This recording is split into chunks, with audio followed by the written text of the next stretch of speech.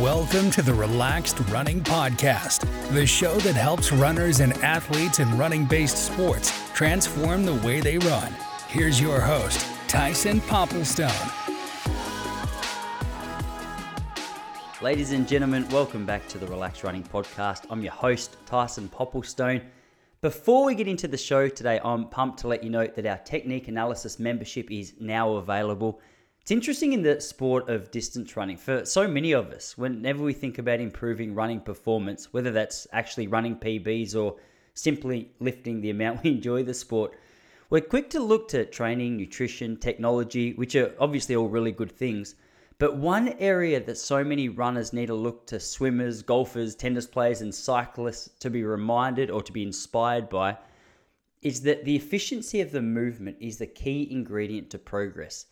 When you take some time to learn to complete the movement well, the very foundation that you build your running upon is strengthened. Now, over the last few months, I've been working with quite a few athletes that I coach on the technique analysis program using the app OnForm, which allows us to go back and forth from wherever you are in the world and offer detailed breakdowns of what you're doing well and what you can improve in the own efficiency of your running. Now, for a very limited time, or for the first 20 members on the new membership, you can get access to that for $19.95. That's Aussie dollars per month. That'll give you contact with me. We'll work together on a monthly basis, doing regular updates on your own running technique, efficiency, areas of improvement, and simple changes that you can make to make sure that you're covering the ground as effectively as you possibly can. You don't need to be an elite athlete to get improvement from your own running efficiency. So regardless of your fitness levels, your competition levels, your age, how new or old you are to the sport, take advantage of that discounted price because it's only going to be up there, as I mentioned, for the first 20 members. After that, this program is going to go up to around $60 per month. So if you're interested in getting that cheap discounted rate and having that forever, sign up using the discount code in the description below. But for today, let me introduce the guest. His name is Baugh, and it's his second time on the show. If you've not heard of Raf before, he's the founding director of Frontrunner Physiotherapy and Frontrunner Sports Management. He's performed at a sustained world-class level as an athlete, physiotherapist, and endurance coach. With holistic insight into peak human performance, he works with junior elite, and executive athletes to guide them towards their peak athletic and human potential. During his own athletic career, Raf achieved a peak of a number 3 ITU duathlon world ranking, achieving podium finishes at the ITU Oceania, Asian and European Championships, and 6th at the ITU World Championships. As always, Raf is an absolute fount of knowledge. He's a source of wisdom on all things distance running, endurance sports. And today we cover quite a few things. We talk about the importance of patience in the improvement of your running career. We talk about developing a relaxed mindset in the athletes that we work with and the athletes themselves. We talk about time management and how important this is in life and sport, understanding training load and the impact of our ancestors or the genetic impact on our own running potential. We talk about depths and records in the Kenyan running community with specific reference to the recent marathon world records in men's and women's events being absolutely smashed. We talk about balancing effort and data in athletics and, as always, a whole heap more. If you're interested to find out more from Raf, make sure you check out the links in the description below. But for now, let's get into the conversation with myself and Mr. Baugh. I'm coming to Perth on Wednesday. I haven't been there for about 10 years. Oh, mate, we'll have to catch up. I'd love to. Did you ever go to Sienna's? Did you ever go to Sienna's, the Italian restaurant in Leederville? That's sort of like where all the meetings tend to get held. That or up the road at another Italian restaurant called Spritz. So we'll catch up for a long lunch, mate. Man, it's actually funny. So the reason I actually reached out to you the other day to come on the pod is because I was thinking about Perth and the fact that I hadn't been there for 10 years, and you're just entrenched in my memory as like like my mum used to always look at you and go, "Bloody, hey, Raf's running. Look at this. Watch this bloke run." And so in my mind, I still see you from like a 13-year-old kid's eyes, just absolutely smoking me around the track. So when I was thinking about coming to Perth, you naturally popped into my mind, and I was gonna I was going to tell you today, but I was going to text you and let you know that, yeah, if you're around, mate, we'll have to. I would love to come to Sienna's and catch up. It'd be Yeah, good lock to it see in. you. I tell you, it's been a bloody long time since I've seen you face to face.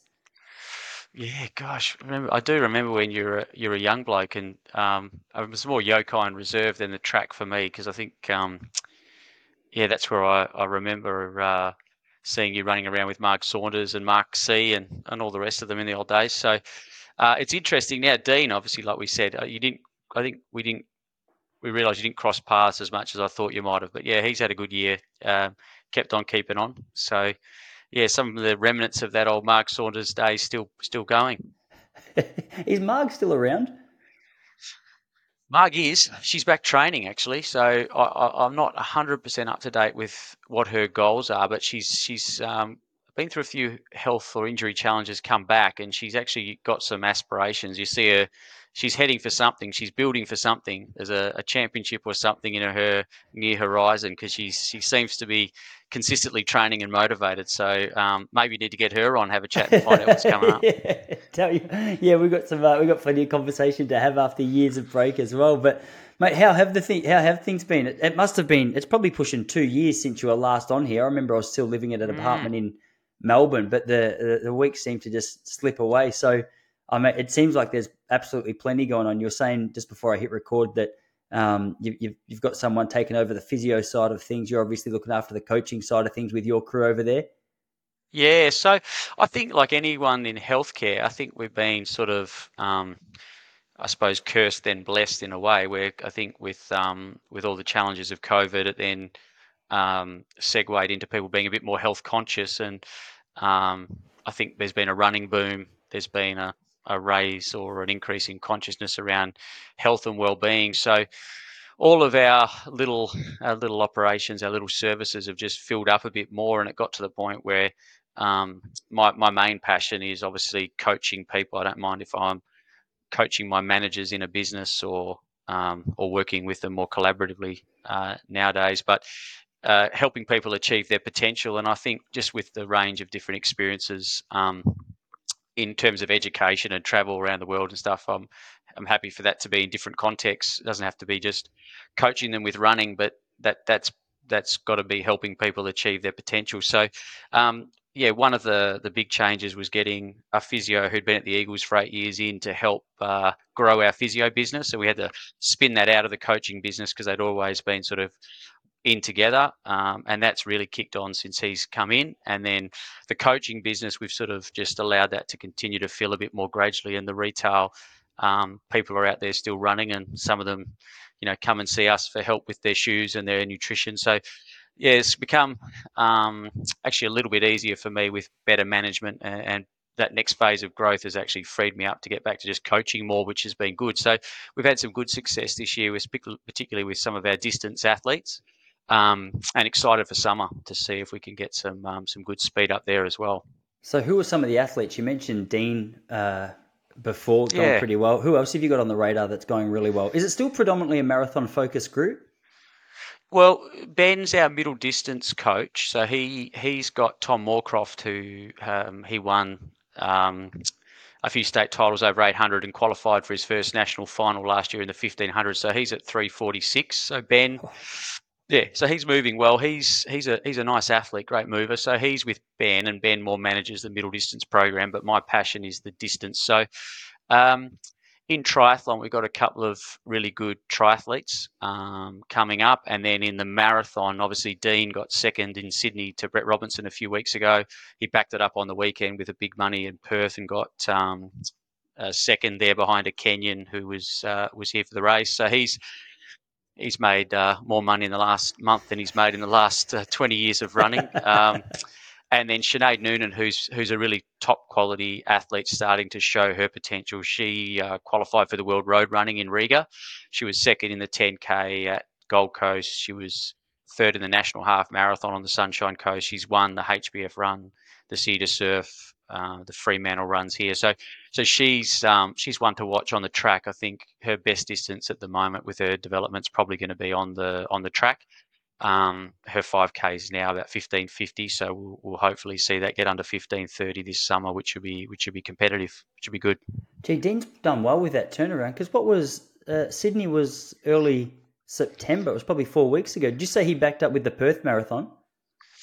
Yeah, so I think yeah, it segues into a broader discussion on tolerance to load, but I think he sort of only decided on the Wednesday that they only announced this big prize money on Wednesday, and obviously there wasn't a lot of time for anyone to find out who didn't already live in Perth to get here. So um, obviously it wasn't necessarily my preference, but he's a big strong boy, and obviously for a guy with Dean's earning potential, um, in terms of tax-free income, it's almost a 30 grand bonus he's picked up in the last month when if you were paying tax. So if someone offers you another 5 grand or 10 grand after having a good payday in Sydney, I can understand that him and his family need to rationalise the pros and cons of that, and he decided to run and did well just to measure his effort. He pulled a couple of the other guys in the squad through to nice PB, so he ran 2:29 for second. Another guy, James, ran 2:30, and Ryan Bailey, who went to the Olympics in triathlon, ran 2:31. So it ended up being that he provided a bit of an anchor for the rest of the group and pulled some of the guys through to some good times as well. So it was good for our group to have him there, and I think it was fairly comfortable for him just to get that done. Yeah, it is interesting. This is one conversation that I've had with a number of people recently, and so much of it seems to come back to not only load tolerance but also even just the shoe technology. It's been amazing that Mm, even 10 years ago you would run around in a pair of light flats and you'd pull up the week after a marathon or even like a 10K road race for 4 or 5 days after your calves were really tight, and mm, I always sort of had a little bit of a hobble going on. But it seems that the further along we go, like Brett Robinson ran his 2:07 Australian record not a great deal of time after his London marathon, I think it was. I think he ran mm. 2:10, struggled with stitches, came out, ran 2:07. And that was the first time that I stopped and went, hang on a second. I thought it was a 2 or 3 time a year thing, the marathon. But the way people are running it now, it's Mm. it's not that uncommon to hear about stories like what you just mentioned with Dean. Yeah, I think Lisa Waitman, Dean and I were in Osaka in March, and she backed up there and ran the next week in Tokyo. And yeah, she was quick and quicker. I know she was quicker and then quick still, I should say. The second week was a bit slow, but they were both very strong. But I think the way with someone like Dean, essentially, touch wood, we've been working together now for 8 years, and he's never missed more than a day or two of training in that time, through all the iterations and challenges of life. So his durability is second to none, and I think for a Western athlete, he's very non-reactive. So when he's doing the training or when he's preparing his body, he's a very conscious guy. So he's not one to go to training and just react to what's going on. He's very planned, and if he's doing a workout, he's doing what's asked of him as easily as possible so he can recover and absorb it. So when you've got a guy who's that good at planning, I think a lot of runners are very poor in that regard. So he's got an outlying strength in terms of he deeply understands the context. He acts in accordance with that understanding. He's not a reactive person, so no one can really move him from thinking in a logical and confident manner. And he'll constantly perform at a level that's high because of that. He's got a very good psychology for that sort of environment and that competition, that marathon. Yeah. Yeah. So when you say he's really good or really well known for his planning, like what's he planning? Like session structure, recovery, like what comes under that umbrella? I think if you think back to when you were running, I think when you go to the track for a workout, most people would take the approach like where they would look at a workout and sort of be, if they're doing 8 by a K with 60 seconds, that they would be focused on how fast they could run every K. Whereas it's also my side being more of a systems based science sort of guy. I would tell Dean, well, if your anaerobic threshold is this bandwidth, then you just need to do 8 reps in that bandwidth. And if he would view success of that workout as doing the 8 reps at the specified pace easily, whereas most people would look at the external output and say, how fast did I run the reps? But if you do the reps flat out, they might not be at the right intensity, and you might not be able to go any quicker in a race because you've essentially raced in training.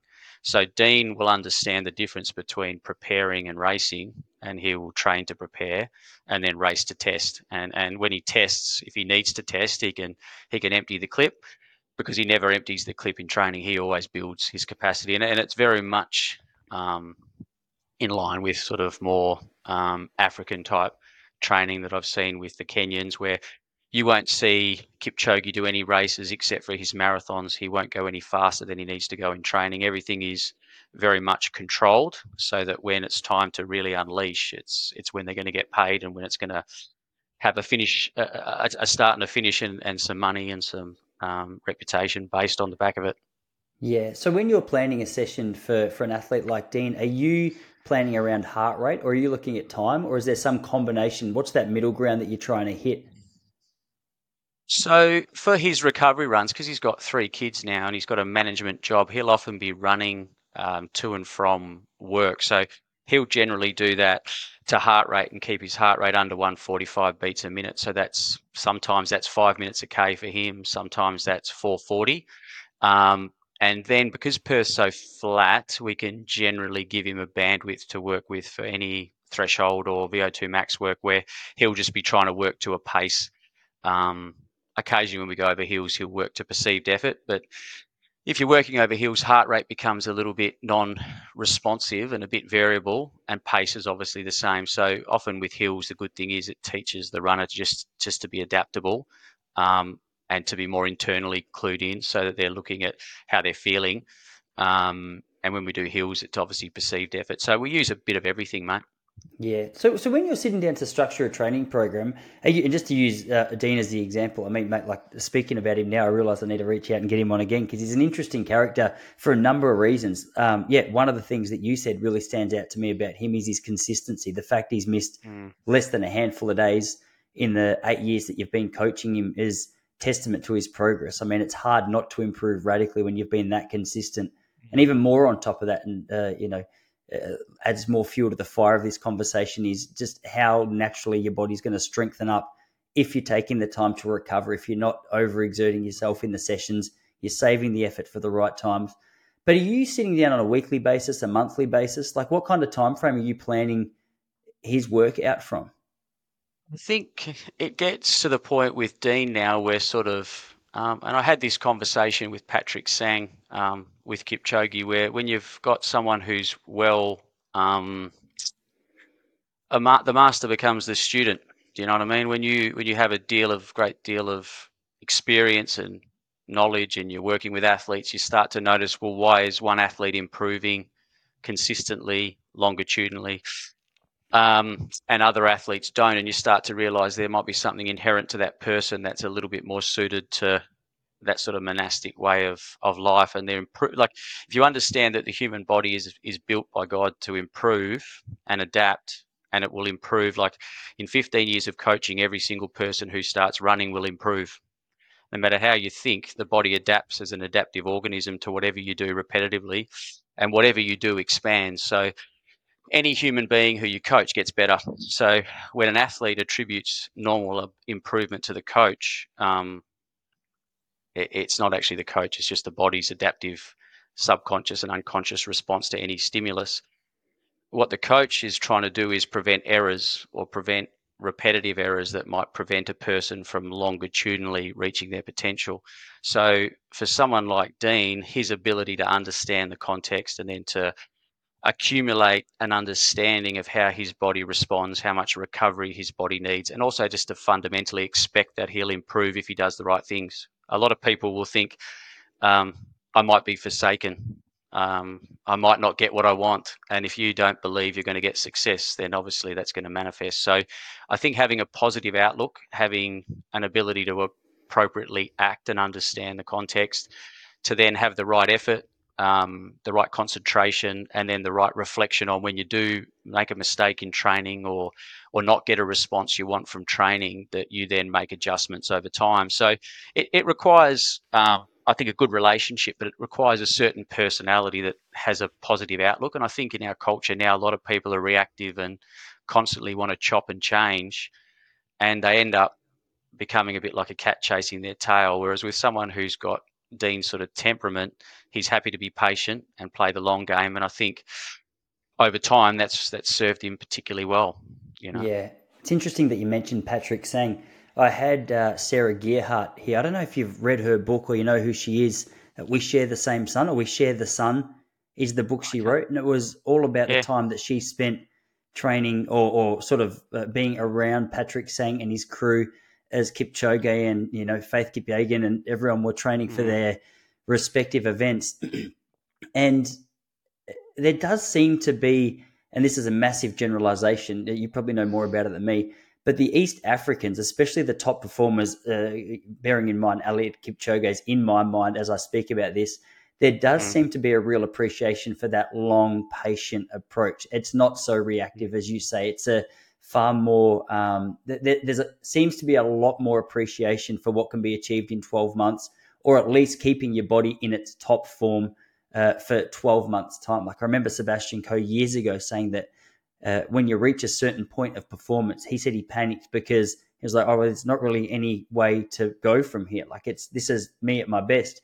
And his dad, who was coaching him at the time, I think it was, said, no, but you can go horizontally. Like let's maintain this for as long as we possibly can. Because 3:30 today is an Olympic medal and 3:30 in 3 years is an Olympic medal. We've just got to make sure that your ability to keep hitting that time is maintained. And sure, there's a lot of ways to do that. But Patrick Sang seems to be the kind of temperament that you dream for so many of your athletes to be able to embody, because I think when you eliminate some of the rush, it helps you see the training process so much more clearly. I know that's true for me whenever I'm in a hurry. And honestly, like I think me trying to get ready in 6 months for Melbourne Marathon forced me to train at a level which my body just wasn't ready for after having years of real structured training.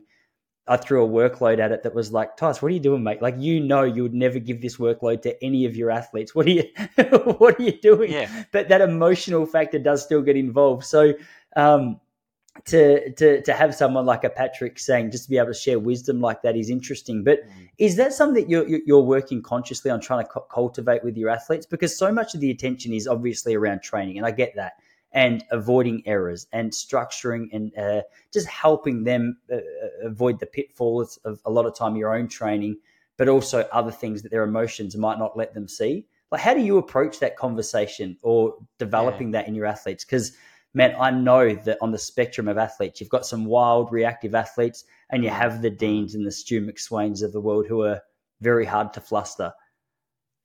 I think if you want to create an environment where your athletes are relaxed, then you have to be relaxed. So I think one of the biggest things for me is to become a little bit less busy. So obviously getting a business partner and allowing him to sort of help grow the business and create prosperity for his family and work together with him on that, and then to have more time for my own development and do some more study and do some more personal development work with my business and professional coach.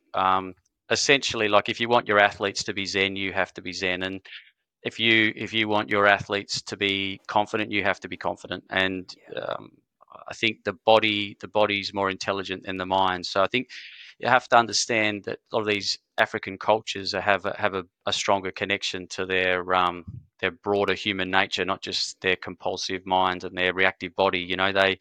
They grow up in a different set of circumstances. And one of the best things through the COVID period is I got to work with an Eritrean athlete called Habtom Samuel through one of the Dutch agencies that manages him, and he's now just started college at New Mexico. But he's run like 27:13, 27:20 for 10K, third in the World Juniors, phenomenal guy. And it was very similar to what I saw in Kenya with him. He's a guy who expects success, is relaxed, is confident, doesn't necessarily worry about things not going well. Whereas I think a lot of Western athletes, you're trying to create a less reactive mind so they can relax, because the brain's very thirsty for glycogen. If you're worried or stressed, it's taking away from you producing energy in your legs and in your lungs and in your heart, that are the areas that are evolved in running. So I think the ability to switch off and relax is definitely a skill in Africa, but it comes from a broader understanding of of the human condition and a perspective on maybe that sort of spiritual part of their nature. So that's a big thing for me is if I want my athletes to be relaxed, I have to be relaxed. And so they'll mirror off you, because a lot of, especially if you're working with young people, they're naturally reactive and socially not particularly grounded yet. They haven't formed a strong sense of perspective. They're still affected by a lot of external things. So at the point at which you become very grounded and centered, you provide a bit of an anchor for them to come back to. Yeah, it's a really good point. It's actually one thing I learnt a lot through training with Sudanese athlete. I'm sure you remember Dua Yoa. Yeah. So Dua came and moved to Ballarat when I was living in Ballarat, and he'd been in Australia for, it must have been 8 or 10 years, but he was only 20 at the time. So it was, just over or less than half of his life that he'd been here. So like the traditional ways of the way that he operated was still well and truly entrenched. And I remember whenever I was around Dua, whether it was at training or whether we were out shopping or whether we were just hanging out for a coffee, there was a pace that he operated at, which was just unknown to both me and any of my friends that I hung around. I used to get frustrated, but I would never say it out loud. But I was more frustrated, I guess, with myself looking back because I constantly had the next thing on the list. Whereas if I said to Dua, hey, let's go get a coffee, in Dua's mind, all right, we're doing coffee. Like, let's meet at 12. And if we get home at 4, fantastic. But my mind was like, no, like coffee ends at 1 because I got to go home and do whatever I got to do before training at 4. And it definitely, like you mentioned, the Western mindset. Obviously, the way we operate here is at a very busy pace. I've actually I just purchased this book the other day. I listened to it on Audible a while ago. It's called 4,000 Weeks. And so I don't know if you've heard of this one, but it's called 4,000 Weeks. So the story behind 80 years. So the average human lifespan is the title, essentially. So you've got 4,000 weeks, give or take, time management for mortals. And what this guy speaks about in such an unreal way is that the one thing that the productivity gurus and the time management heroes of our age fail to remember is that in 80 years, or in my case, 46 years or whatever it is, like chances are you're going to be dead. Like there's a lot on your to do. And even if it's not that, let's say 5,000, 5,500 is, I think, the oldest person to ever live. There's a lot of things that you're going to leave undone. And I often notice, and the one thing that I've been really trying to focus on in myself over the last, especially month, because I just picked up this realization, was I'll often get to the end of the day and realize, no, there's 15 things I didn't get done. And this guy's like, no, there's 15 things you're conscious of that you didn't get done, but there's infinite things you didn't complete today. And something about that awareness just takes a massive weight off my shoulders to go, oh, okay, like, sure, no matter how good your time management, no matter how much you rush, no matter how much you hustle, there's way more that you're not getting done than you're ever going to get done. And I think this is relevant, obviously, to all of us in our lives in some capacity or at certain times in our life, but particularly with regards to running and just the speed or the hurry that so many athletes that I work with are operating at to try and get to whatever it is that they've set for themselves, whether it's a marathon or whether it's a 10K. There's no such thing as too fast. And as a result, I often notice, whether it's myself or athletes that I'm working with, that whether it's a physical plateau in performance because your body's just not ready to absorb that kind of work, or it's an actual injury that it expressed because you're not ready to absorb that kind of work. There's so much to be said on this topic. It's actually been a little bit of a theme with this podcast recently, I feel, is just an appreciation for the just that slowed down nature of events that you're speaking about. And I noticed, to go back to what you said before, I used to notice if I was ever stressed or worried, anxious, had an argument with Jesse before I went out for a run, the run was never enjoyable because physically I knew I had spent that energy on whatever emotional stimulant it was. I had certain athletes. Cale Simons was a guy I used to train with. He's a 803 runner. Yeah, you remember Cale? He came to Leonora a few times. He did. He actually won a race we had one year called the Ghost Town 5K. I think he ran about 14:40 odd. Yeah, he was a good athlete actually. He was a good athlete. He was very bouncy, up on his toes the whole time. Oh, you know him well. It's exactly right. Yeah, I used to dread getting phone calls from him when we were 16 and I first moved back to Victoria, because every time I got a phone call from Cale, it meant he'd beaten another one of my PBs by 46 seconds. So he was good. Yeah, he could have been good. What happened to him? Man, he was a little bit sporadic. I'm not sure if he wouldn't mind me saying this. I think he would probably agree. He stepped into the sport and he was such a natural talent that big results came very quickly. And I Okay. think some of the work ethic that comes with having to work a little bit for really good results wasn't quite there. I don't know whether that was temperament or whether that was he was just a little bit blessed genetically in the physical Mm, department. And as a result, I don't think we saw what we could have seen with Kale based on the fact that probably wasn't consistent enough with his training. I'm sure. I reckon I haven't seen him for a while, but I think he would tell you that if he was speaking to you now. Um, but why was I talking about Kale Simons? I was talking. Oh, he was one guy. Sorry, that was great. If he wanted to run well, he would get himself angry before a race. Like I would watch Kale yeah. before a Okay. time trial, before a race, just get into the most angry state and come out and Mm, have the race of mm. his life. Where if I had that kind of emotion, it was just a guaranteed shocker. I always liked carrying a bit more of a stable kind of approach. If I was emotionally pretty steady, training had been going well, I was in a good mood on the day of the race. Often that was where my best races took place. So it's I think. interesting. Yeah, Yeah, I think it depends on, yeah, if you look at the energy system that's involved in an event, even though we sort of tend to think, oh, this person does this, that, or the other. In terms of how a 1,500 meter runner might need to be prepared and how they might need to be in a ready state to produce energy very quickly versus a threshold based athlete doing a 10K or it's a great point. um, uh, a half marathon or a fat max aerobic threshold based athlete running a marathon. It's really about understanding what substrate you're trying to get them to utilize, and if the heart and lungs are going to be the limiting factor, then you can get jacked up. If it's you're only going to be running for 9 minutes, you do want some adrenaline in the system. But if you're running for 2 hours in a marathon and you're getting your adrenal cortex firing and you start burning glycogen, you're going to run out of it. And so it's about sort of understanding, I think, the physiology and the context and getting an athlete to be in a ready state for the specific task you're basically going to ask them to do. Because it's like the ant on the Ferrari. I get a lot of athletes to explain to me what they think is happening in their body, and obviously I'll sit and say that I've got a very good understanding from a theoretical basis of what's happening in the body. But if I observe the body, I'm constantly amazed by what I don't know, and the body is infinitely more intelligent than any person. You have to understand that the engineering of the body is incredible, and no one will ever comprehend it fully. So you can understand parts of it, but then you get athletes who understand none of it, who are making decisions from a perspective of complete unknowing.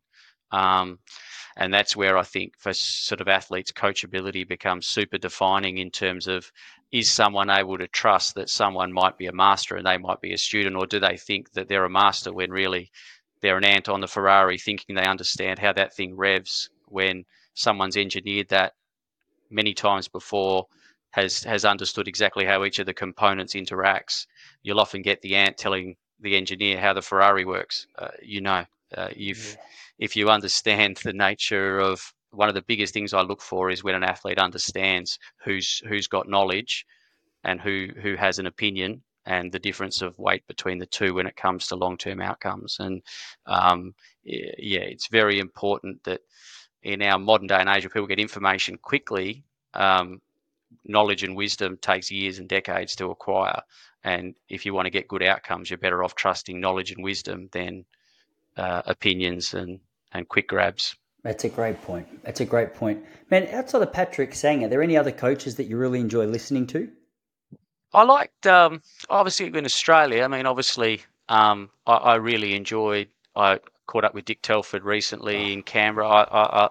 My bias is to seek wisdom and to seek the counsel of people who have more experience and knowledge than I have, more so than peer groups and hanging out with people who have the same ambition. And I'd rather learn off people who have got a bit further down the path and can give me insights and experience and motivation to try to keep up the longevity. So Pat Clohessy and a few times I spent with him, uh, I think his energy and his knowledge and outcomes with Deek and some of the great years of Australian running when the AES first started, it was fantastic just to see how humble he was. And then I really enjoyed with Renato Canova, spending some time learning off him. And then I think some of the context of how he coaches in Africa is relevant and some of it not so much. So, for instance, it was really good again to have had that time in Kenya with him when I was coaching Habtom, because I had some reference from some of the track work that he was giving to some of his guys like Ronald Quemboy, who's a 328 guy, Eric Kiptanui, who's a 68 half marathon. When I was with him, they were all preparing for a 5K, so I got to see some of the sort of benchmarks for what say a runner at the global level might run at 1,700 meters above sea level for a certain VO2 max workout or track preparation session. So it gave me some good referencing, but otherwise for the marathon runners, it's hard to push athletes in Western culture as hard as he was, because bar your sort of Liam Adams or some of those really hardy, durable athletes, they just wouldn't tolerate the amount of work he was giving to those guys. That was it was very good to see how hard they train. But the way I look at training load is there's almost like a genetic training load, which is the last 10 generations of your family, which is probably the most foundational, which is, in Kenya now, you've got generations of farmers who have eaten organic food and run to school, and they're running 2,500 Ks a week from the time they're 5. And by the time they leave school, they've run 12,500 kilometres, and all the capillaries and all the conditioning that gives them by the time they're leaving primary school, compared to a Western kid who might run 25 Ks a week at most.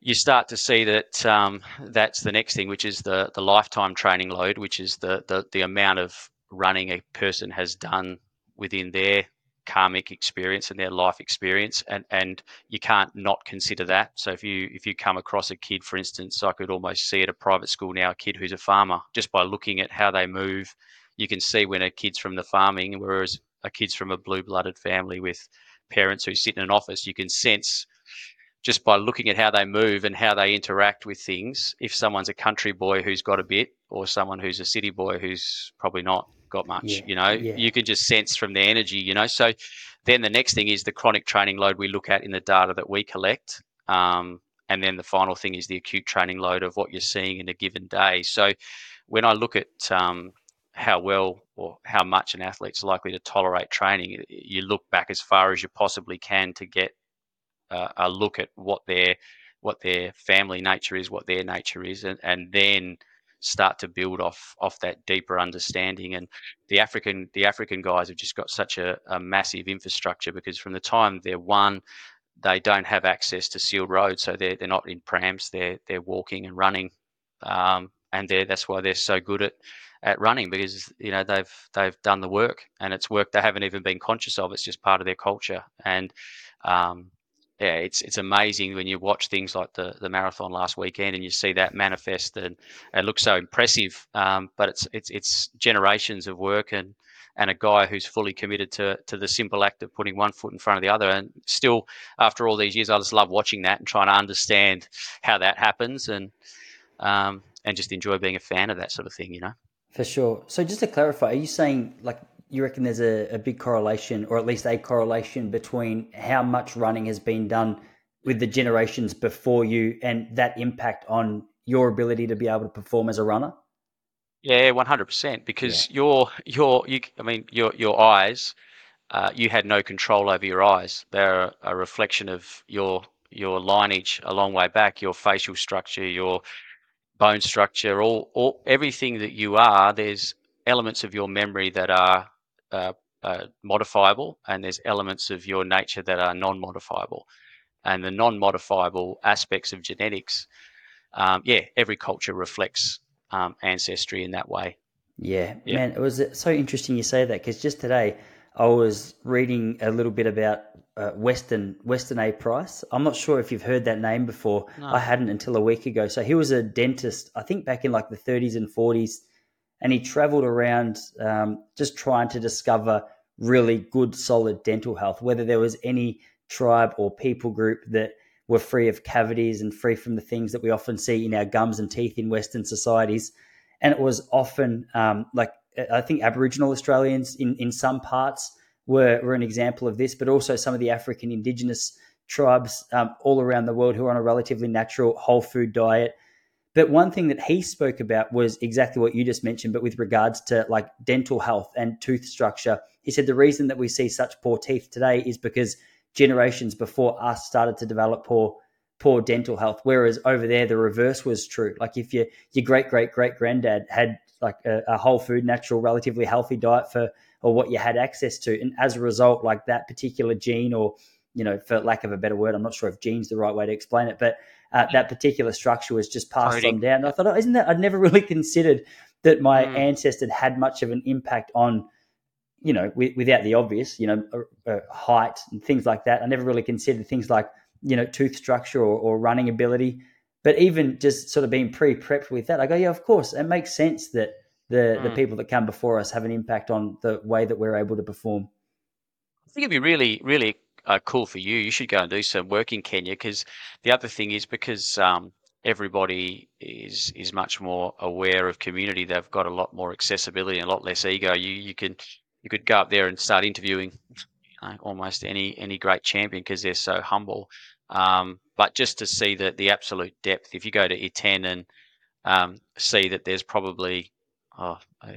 literally hundreds of guys running around there who've never got a manager, never got an agent, never had a contract to race outside of Kenya, who could break 210 at the flip of a hat. It's it's a bit mind blowing, where the depth is was the first time I went there was beyond my comprehension, because it's almost like yeah, I mean, I think it's beyond Kenya now into various parts of East Africa. But if you go to a high altitude farming land, you're essentially predicting that there's been a relatively slow development. There's been a relative need, therefore, for that person to run, or that culture of people to run to get to where they're getting to, because of a range of factors. But because they've learned how to farm, they are growing food from farm to plate for their own family. So there's a certain care and responsibility that comes with cultivating food for yourself versus mass-produced processed food that we consume.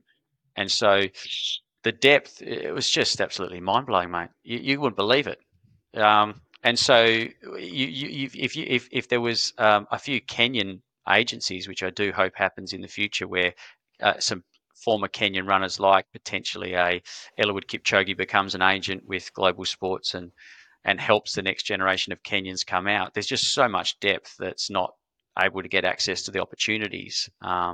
It'd be great to see more opportunities come out, and you can see how good they're going now. But when you go to Kenya, there's so much more that's not getting even a chance to get that competitive opportunity. Have you spent much time over there? I spent with Mark C, Ben Green, and Philo Saunders. We went there. He's a bloke you got to put me in touch with. I'd love to get Philo on here. Mate, the fittest 40-something in the country. He's still at 2% body fat, Philo. He's unbelievable. I don't know how he does it. So we went there, and then I went back with a group just before COVID, 2019, I think it was. But I've a few little things to make sure ducks line up in terms of just things at home. But I'd love to go back in the next year or so, because through COVID we've got a lot of international online clients that aren't short of flexibility and money, who would love to go there and just have a bit of a trip with some sort of executive or corporate type clients, just to take them around and get an experience there, because they're the ones that are, I think, really wanting to get out there and check it out and see what it's like. I'd love to do it every few years, to be honest. Maybe even when my kids are a bit older, spend some time like Renato does, living there and coaching African athletes, just to get a chance to test how fast you can get a human being to run. I think that's what coaching's all about. How fast can you coach somebody to run? And a lot of it, you realize, is outside of your control. And if you wanted all the factors within your control to line up, you would probably base yourself somewhere in East Africa and get the chance to work with some of those fantastic athletes.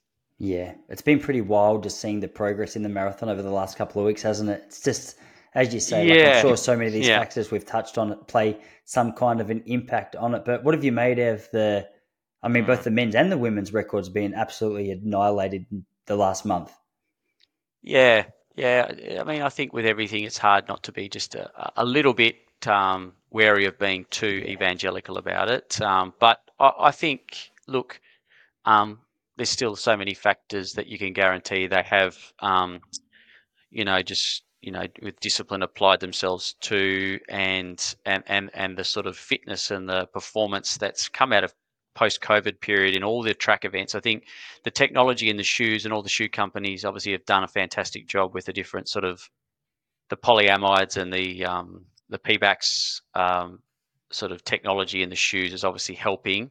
But the athletes, I think, are obviously getting very, very fit. And then I think the other thing is just the impact of positive psychology. When you think you're going to run fast, you'll run fast. And I think there's a benefit there in terms of feeding forward positive expectations and a can-do attitude. And then when you sense, I think, some of these athletes that they're really on, and it's that day, that adrenaline of thinking that there's a moment in time that you can really do something special is a real projector of performance. When it hits you that you can do something special, there's another bit of energy that kicks in that I think we saw with Kipton, where that last 10K was just staggering. 13:51, I think I saw for 30 to 35K, and then Is that what it was?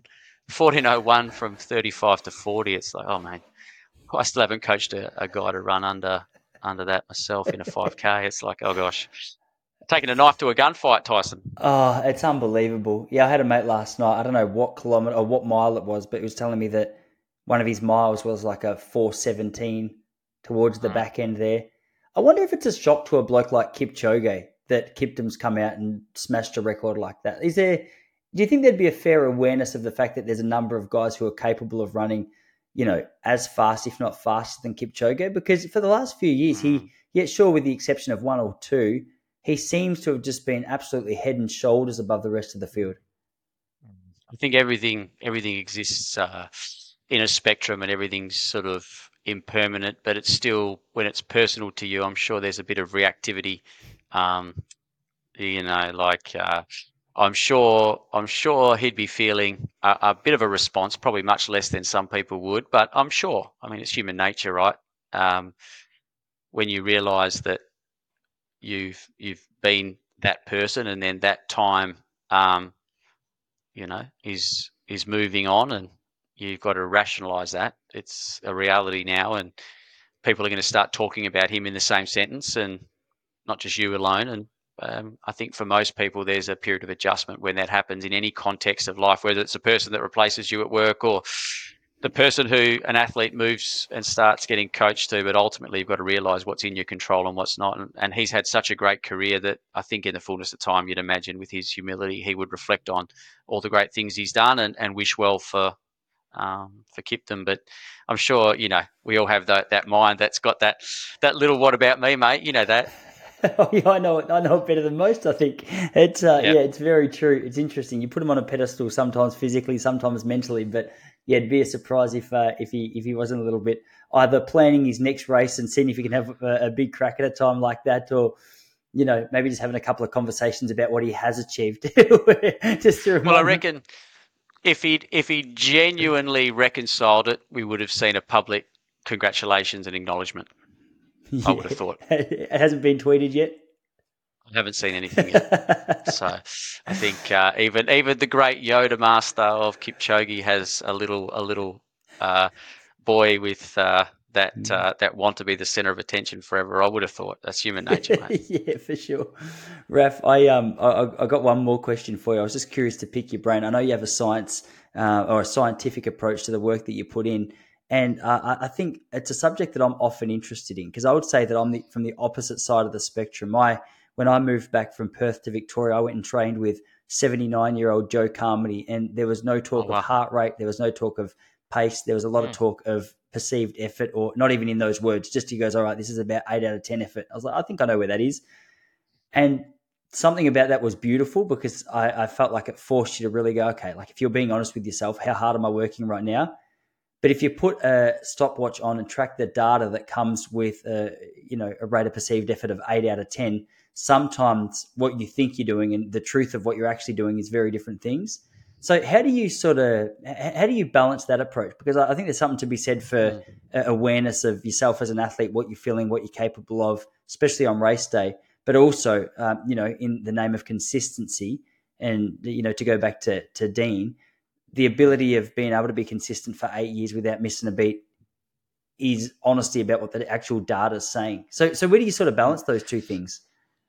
I think the scientific approach, I think, works best the longer the race is. So if you just imagine on a continuum that the physiology demand is less in a marathon than it is in, say, a 1500, an 800, or even a 5K or a 10K. So I would say that the load management is far less important the shorter the distance you're running. Yeah. Yeah. But when you look at the psychology of the marathon, where you're trying to understand delayed gratification concepts, where you're trying to distribute finite resources over a period of time, that's where I think the scientific approach works. And I think I would probably be completely contrary to that if I was a middle distance coach. I, for instance, in all my um, time racing, never used a watch. I don't run with a watch now.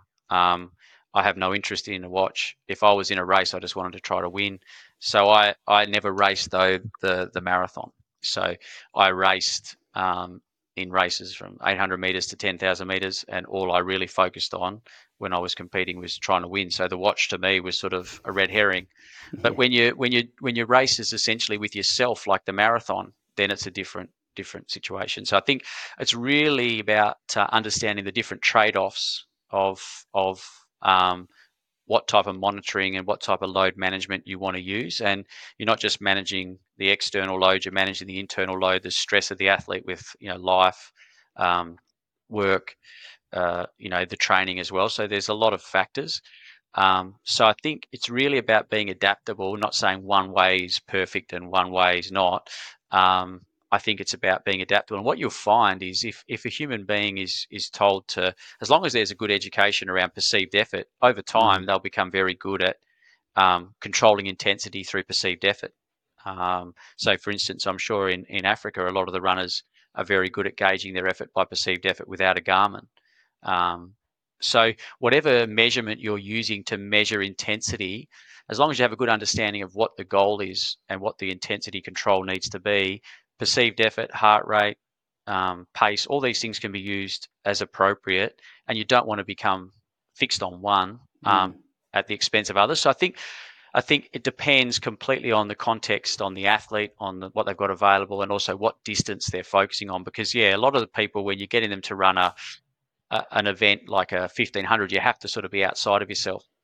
Whereas what I would say is, from my experience with marathon runners, if someone is constantly outside of themselves and reactive in a marathon, they'll often be at the side of the road at 32K, because the battle is not with anybody else, it's with your own self. And if you get someone with like a really extrovert personality who says, I'm going to do this, I'm going to do that, and you put them in a marathon, eventually they have to talk to themselves because there's no one there to help them. And when they talk to themselves, they've never done it, because they're always talking to someone and telling everyone what they're going to do.